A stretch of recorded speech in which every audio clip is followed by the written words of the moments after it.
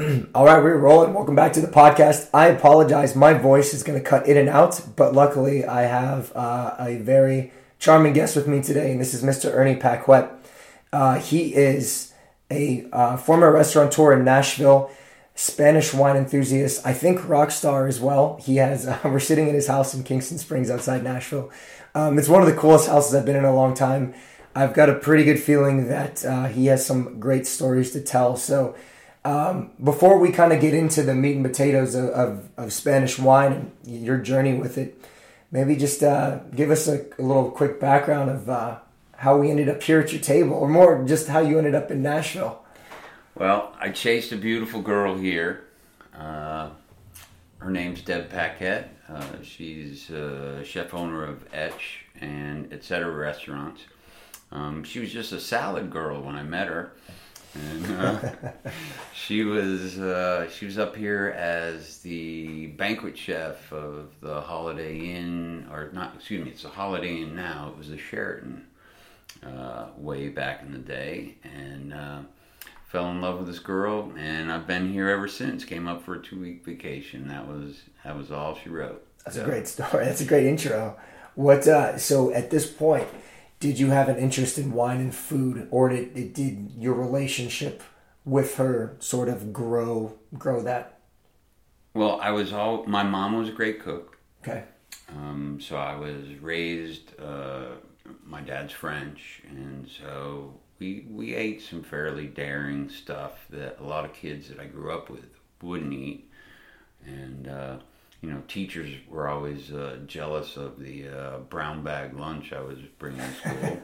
Some escargot, some oysters, something like that. Jarlsberg cheese. Yeah. So as a 20-something here in Nashville, I did like good food. And I started out, my wine, other than horrible sweet stuff that I drank in high school, was basically like the Chilean stuff, Conquistador. And back then I could buy Cabernet by the case for $2.25 a bottle. What year is this? 1982. Nice, okay. And so there began the love affair. And then after various bartending jobs, I was a bar manager at Hillwood Country Club. And then got away from the business for a while, but always still loved wine. Did some collecting, and then in 1997, she and I started our own restaurant called Zola on West End in the Vanderbilt area. And we did that for 13 years together, and I got my level 1 Somm, and we did extensive traveling while we had the restaurant, because it was really important for my wife to get inspiration from the cultures that we were featuring on our menu. Mm-hmm.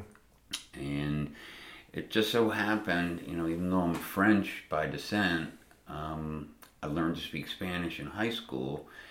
And so I really fell in love with Spain, and it's an incredible country. I've been 4 times, and one of those trips was a grueling industry wine trip. And it's sort of that, if it's Tuesday, this must be Sevilla. And, we'd party with winemakers until 2 or 3 o'clock in the morning, and then 7:30 wake-up call, 8:30 on the bus, or we will leave you. And I remember coming out of one hotel with a bag in each hand and watching the bus. Thank God it was one of those narrow Spanish streets. And the bus was backing up. I was like, wait. So I've traveled around a good part of the country, both on that industry trip, and then also on Deb and I's, personal vacations. And it's an amazing country. It has so much diversity. Just each area has its own culture, its own traditions, its own cuisine, its own wines. The people are fantastic. They will just bend over backwards to share with you, their proud heritage of food and wine. And I had the absolute best line on our last trip, which was in 2008, and we were up in the Basque region, and the euro conversion was horrible at the time, and people would say they could tell we were American because I'm speaking to my wife in English, but I'm speaking to the servers in Spanish. And eventually they'd say, "What are you doing here?" Because the euro, it was like $1.65 to the euro. It was horrible. And there were no Americans there. And the best line was, "Estamos peregrinos de la cocina y los vinos de España." We are pilgrims of Spanish food and wine. And the next thing you know, the guy's leaning over to the bartender, whispering something into his ear. And then all of a sudden, here come these platters. Because each area, whether it's Asturias, País Vasco, Galicia, Extremadura, Catalan, they are so proud of their regional specialties that they want you to taste it. And they say, "Oh, well, you might have had that over in, Galicia, but it's nothing compared to ours." And, they're, like right now, around San Sebastian, there are more Michelin-starred restaurants, no matter how you divide it, per capita, per square mile, than anywhere else in the world, and that includes France. Wow. And it is incredible. We, on our last trip, in 7 days, we ate 17 Michelin stars. Oh my God. And my wife, did you, by like day 4, I'd be like, "All right, honey, let's get up and go." And she'd wake up and go, "Do I have to eat and drink again?" I'm like, "Yep, we got 1:30 reservations. It's an hour to the restaurant. Come on, chop, chop, let's go." That, I can't even imagine the high from that must have been pretty hard to come back down from. What as far as Michelin star restaurants being present in Spain, was that is that something of a more occurrence in the last 20 years, 30 years, or has it been that way for a long time? I believe definitely garnered a lot of attention as an innovative restaurant in Catalonian culture. But I mean, has it been around for a long time, or is this a recent phenomenon? The cuisine has been fantastic for for centuries. Yeah. Basically, the kick into that, Michelin star era has probably been over the last 20 years. Probably the greatest innovator in Spanish cuisine was Ferran Adrià. And with his restaurant El Bulli. I butchered it. Yeah, I said Bulli. You said Bulli. Sorry. And so that was basically, that broke the dam, and then all of a sudden the world got to know, the little secret that I, share a little bit, but that the Spanish cuisine is just so incredible, and in all parts of the country, and it's amazing how different the cuisine is from Valencia to Asturias. In the south, there are no vegetables. You'd kill somebody for a wedge of iceberg lettuce. But then you get up north, and it's literally the vegetable basket of the country. The jamon is amazing. The Gran Reserva Pata Negra just literally melts in your mouth. And so that's sort of in the southwest, in Extremadura. Well, of course, it's all around the country. It's their national dish. You eat it for breakfast, lunch, and dinner. But, you've got incredible seafood up in Vigo in Galicia. The shellfish is incredible, from the percebes, which are the barnacles, to the razor clams, to the whelks. I mean, it's fantastic. Great fish over in San Sebastian. and then you've got, and I always joke about paella as sort of like a snowflake. There's no two the same. When you travel around the country, you go from having those primarily seafood ones around Valencia, which is known as, the world capital of paella, to when you start to get up into the mountains, it's more chicken, duck, rabbit, pork, more meat-based. And so we love the cuisine. The flavors are incredible, and they have influences from many different countries. There's the Moroccan influence because Spain was invaded so many times. You've got the Roman influence, and it's amazing. I was in a spot, a great wine area, Bierzo, and so that's where the Mencia grape is grown. Mm-hmm. And that area has some of the most beautiful Spanish women because they have the olive skin, but either blue or green eyes, and it's because where the Visigoths, the Vikings, and the Celts came down and they turned the Romans back in the 3rd century A.D. And so it's an incredibly diverse country. They're such a proud people. And what's amazing is basically the subclimates, I won't say microclimates, but subclimates around the country lend themselves to incredible expression in grapes, but just different grapes, So, Tempranillo is the workhorse. Then in Navarra, you've got Garnacha or Grenache. You get down to the Priorat, it's, Cabs and Carignan. There's so many amazing white varietals that come from Spain. When you're around Penedès, you've got Xarel·lo and Parellada, the 2 grapes that go into making cava.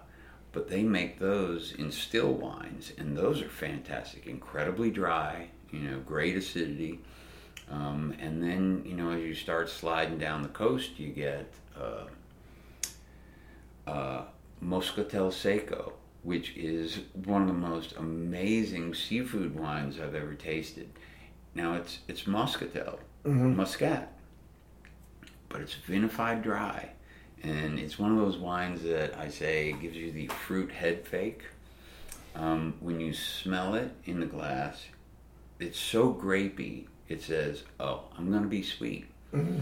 And as soon as you take that first sip... It's not.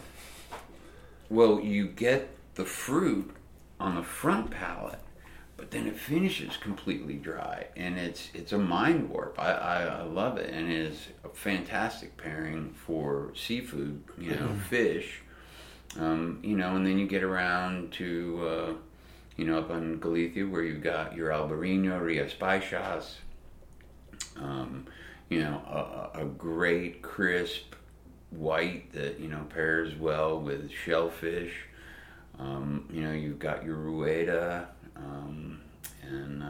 so that's Viura and Verdejo, and that's sort of within the central part of the country, Rioja, and like when I started, the beginning of my true love affair with Spain was when we started our restaurant in '97, and it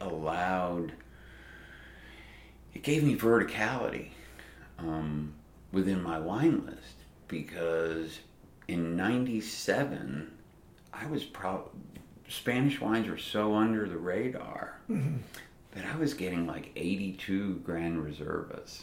Jesus. So it afforded me verticality, and where, being young upstarts in the restaurant business, I couldn't afford either older Bordeaux's or to, buy Bordeaux's and lay them down till when they were ready to drink. So it was always a great offering to that Bordeaux drinker who's usually savvy enough to know that he likes good, Grand Reserve or Riojas. And over the course of time, I sort of fell off of that heavily extracted, overly oaky thing and started just falling in love with the Ribera, the Ribera del Duero and, Pesquera and, Alejandra's is great wines. And then, the Priorat came on to on the radar, and they just, because Spain's DO system, Denominación de Origen, is incredibly rigid in Rioja. And it is a rigid system otherwise, but as each of these new DOs came, online, yeah, they figured out that they wanted to do different things, that they didn't want to do it like they do it in Rioja.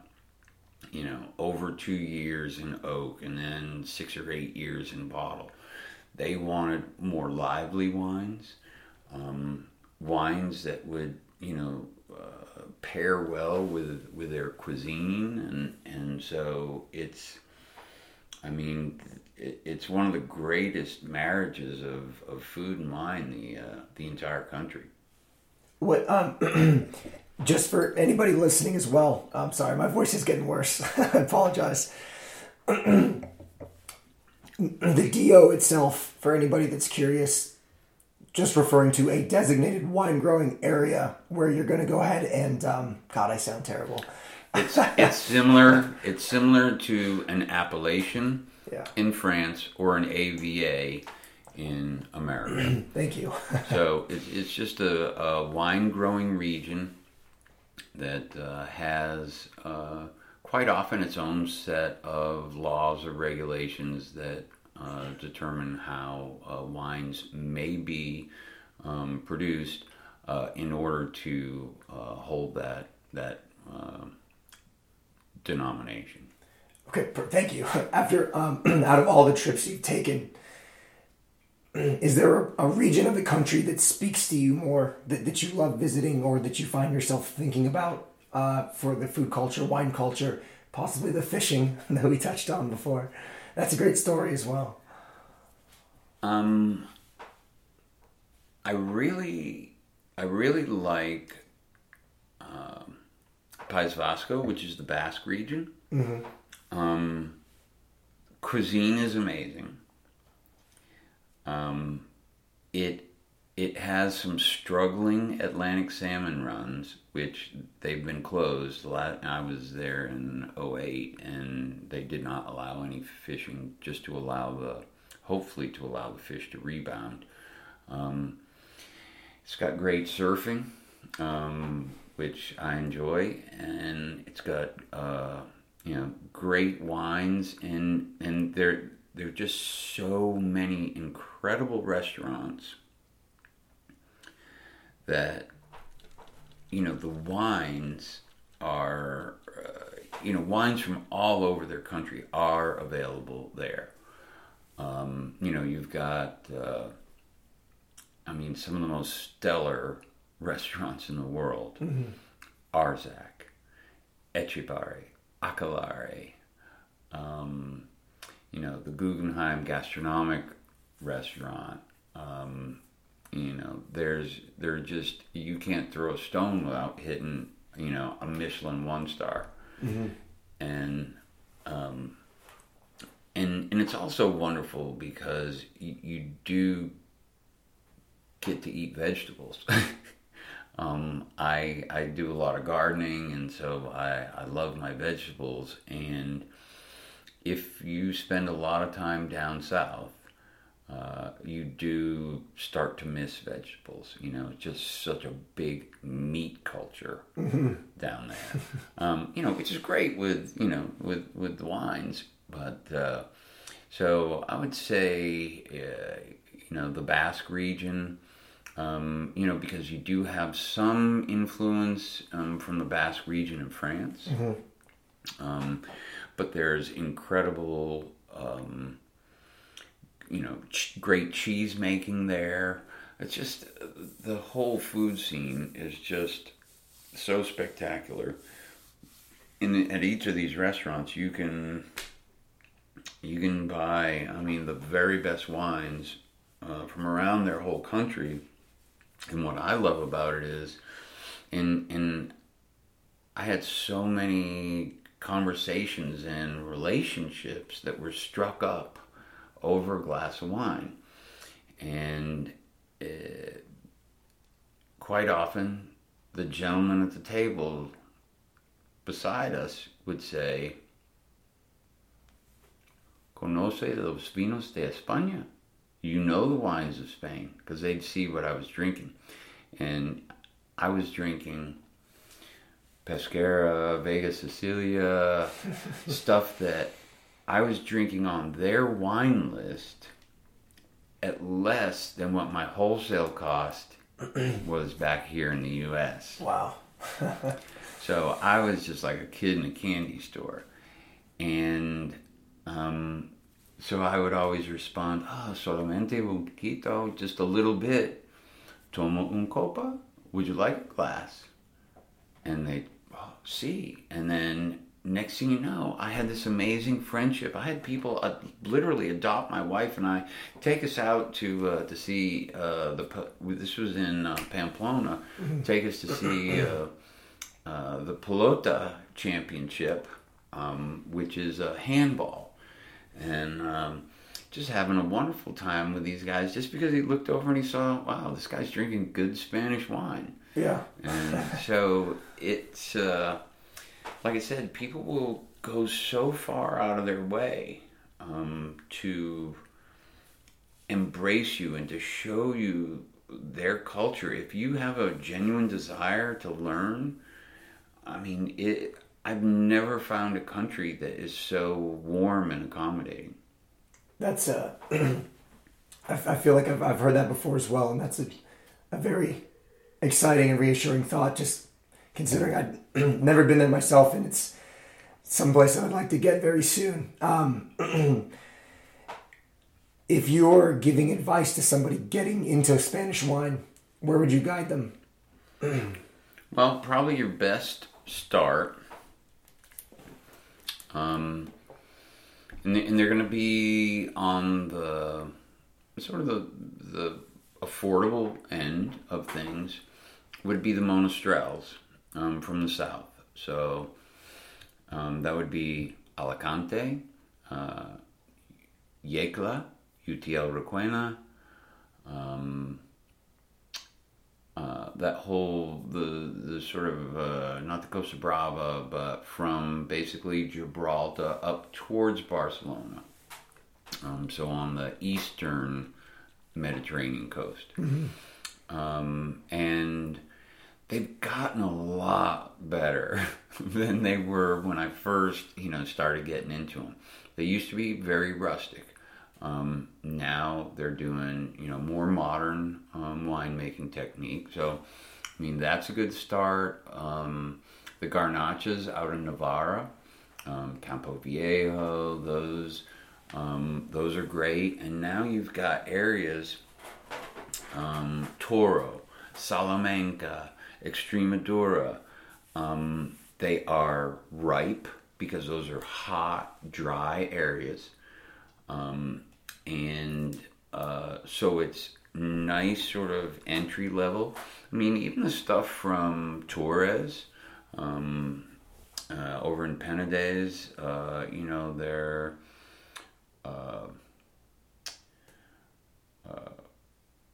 Sangre de Toro, the Gran Sangre de Toro. There's a lot of Grenache or Garnacha.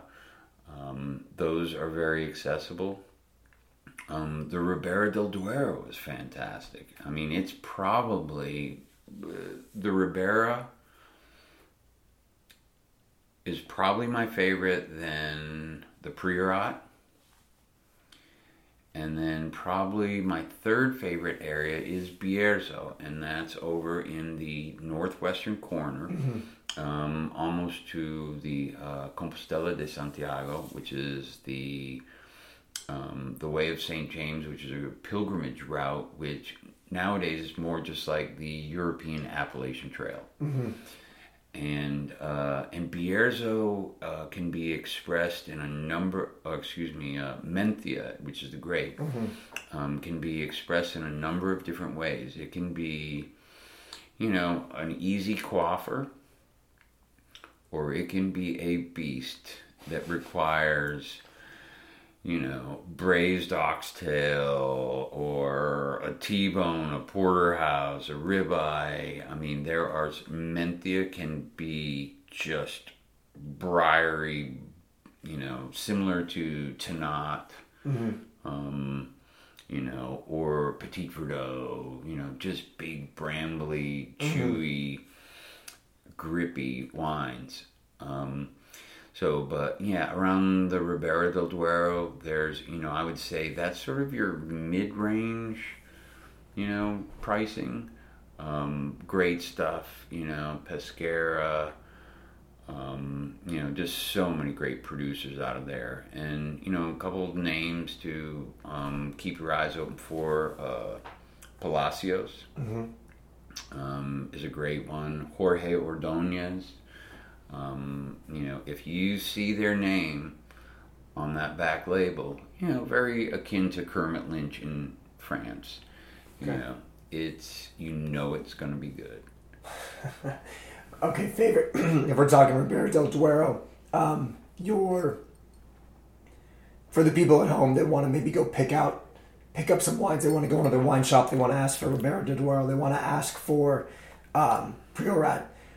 What would you suggest cooking at home to go well with these? Just like maybe a layup, like something that's an easy, or not even easy, but let's just say like something you like to do on a semi-regular basis as a pairing. Okay. So the bigger the wine,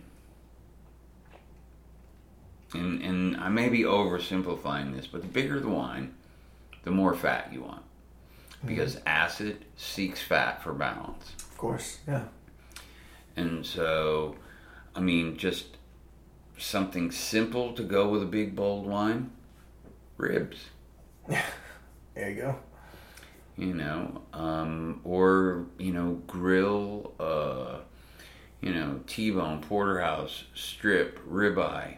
The bigger the wine, the more I personally, with, European, old world styles that tend to not quite have the ripeness that, our American cabs do. I tend to avoid filet at all costs. Yeah. It's a great tender piece of meat, but it's not as flavorful as the one. Hey, fat is good. It's flavor, yeah. And so, and then I would look at, sort of your treatments. And so, of course, garlic is great. One thing that I love doing, it's when I would teach these classes, Sommelier's Guide to Spain, I would do Rioja braised oxtail. And I would do it with, garlic, tomatoes, apricots, golden raisins, mushrooms, onions, carrots, and then literally submerge it in Rioja and braise it for like 6 to 8 hours. Jeez. And it literally would fall off the bone. That with, some mashed potatoes, it was, and, truffled mashed potatoes. And one thing, if you, next time you go to Spain, great truffles at like a third of the price of French truffles. So If you go, Barcelona is a great city. Go to Mercat de Sant Josep at the top of the Rambles. It's a big market. And both the Spanish blacks and Spanish white truffles are very, very good and inexpensive. And there's so many great food pairings with Spanish wines. It's hard to beat. Yeah. I'll ask you one more question before I completely lose the ability to speak. The running of the bulls. Nobody's ever done it.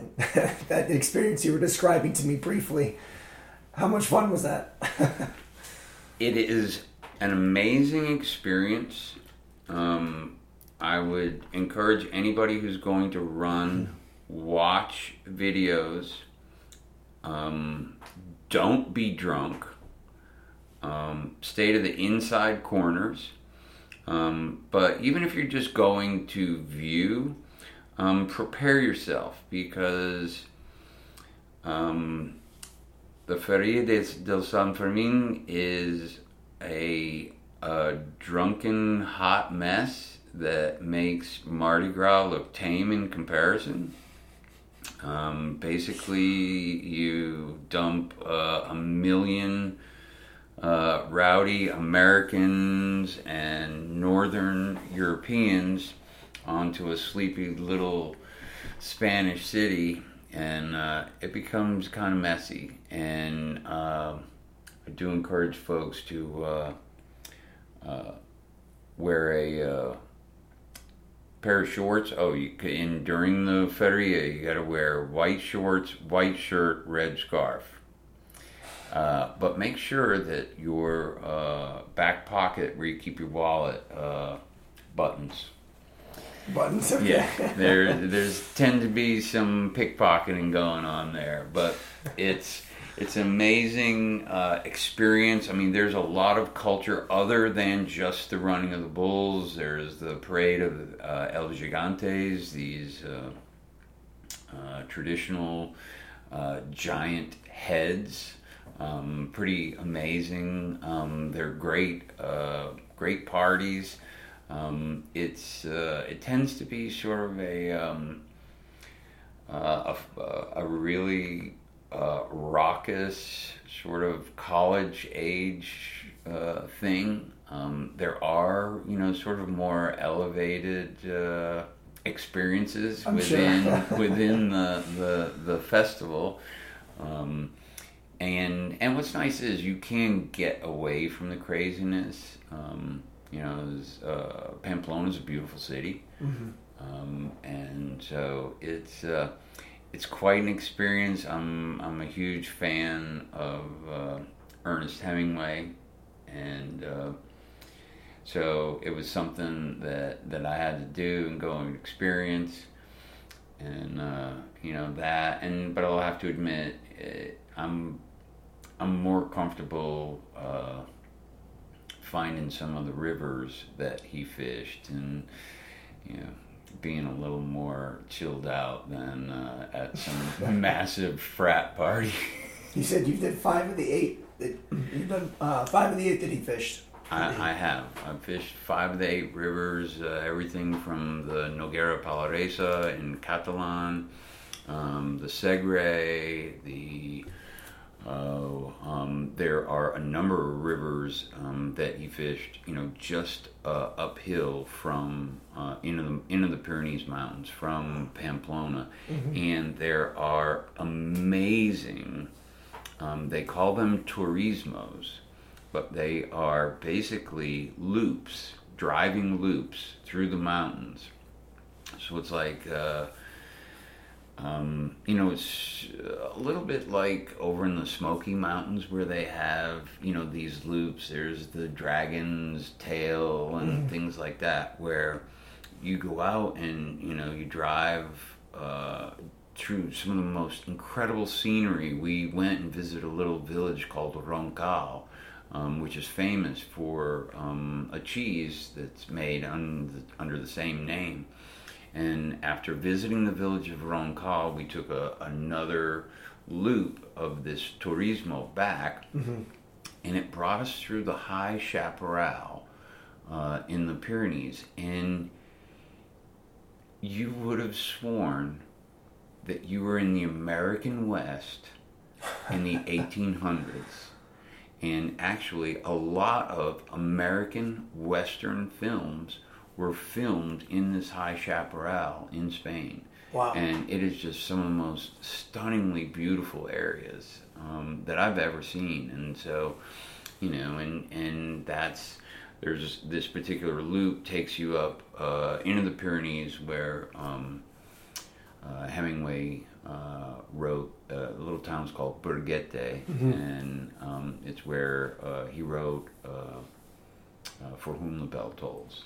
Wow, that's incredible. So it's I recommend to everybody go to Spain, learn to speak a little bit of Spanish. Just try, be genuine in your desire to learn about their culture, and they will love you for it. That's incredible. Great words of wisdom. Thank you so much for lending your time to discuss Spanish wine and culture today. I would love to have you back on again in the future and dive a little deeper into this, especially when I have a voice. That would be nice. So thank you so much for doing this episode with me today. Well, it was a pleasure. Thank you.